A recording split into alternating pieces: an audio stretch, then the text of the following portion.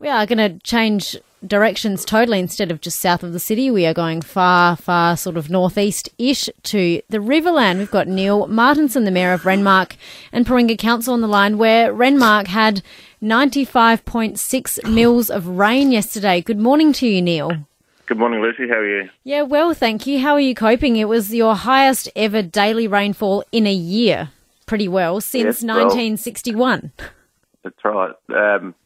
And our normal rainfall is about 8 inches a year, and that's that 95.6 is just nearly 4 inches in one place in Colcon Street. Happened in about 4.5 hours. So, the photos in the paper, Neil, look terrible. Like, it looks like a lot of houses are going to be quite seriously damaged by this.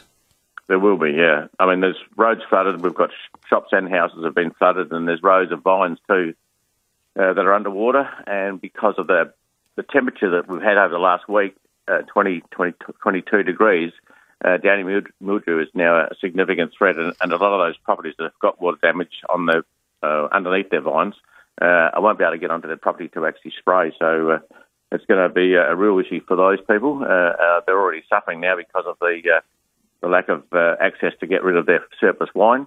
All the tanks are now full from last year's, basically. So growers are either going to have to just leave the grapes on the vine, and they'll just rot away for next year. Mayor, I wanted to ask you about the Renmark Hospital. I read somewhere that it's sort of only a few hundred metres away from the riverbank. Is there any threat to the hospital? No. It's been overplayed a little bit. The hospital bank is extremely sturdy by the engineers they've had looked at at the end of last week. And all we're doing now is to repair some of the holes. We've had foxholes, rabbit holes, and a few trees that have grown through, so they've been taken out. Repacked with better material, and the bank will continue on to be as good as what it was ever since it was built, basically. I mean, at the moment, the water's not even anywhere near flood banks, and I reckon it's probably gone up about 6 inches overnight here. But, yeah, we've got a long, long way to go before we're going to be in a desperate situation as they are in Victoria. Well, that's definitely some good news out of the situation. How's the weather looking today? Have you had much rain in the past sort of early hours this morning? No, we haven't. We've had a bit of rain overnight, but I don't know what it is, what the recording has been. But no, it's you could say they're threatening clouds, but they're dark clouds above, so it's hard to say what's going to happen today. But one of the problems we're now facing is that on Friday, the meeting we had on Friday has turned overnight because of this last lot of downpour that we've had here. We're out on some of the floodplain areas collecting clay, so we're then going to stockpile that within a couple of areas of the town. But now, because of that 4 inches of rain, we now actually can't get to those floodplain areas to collect the clay.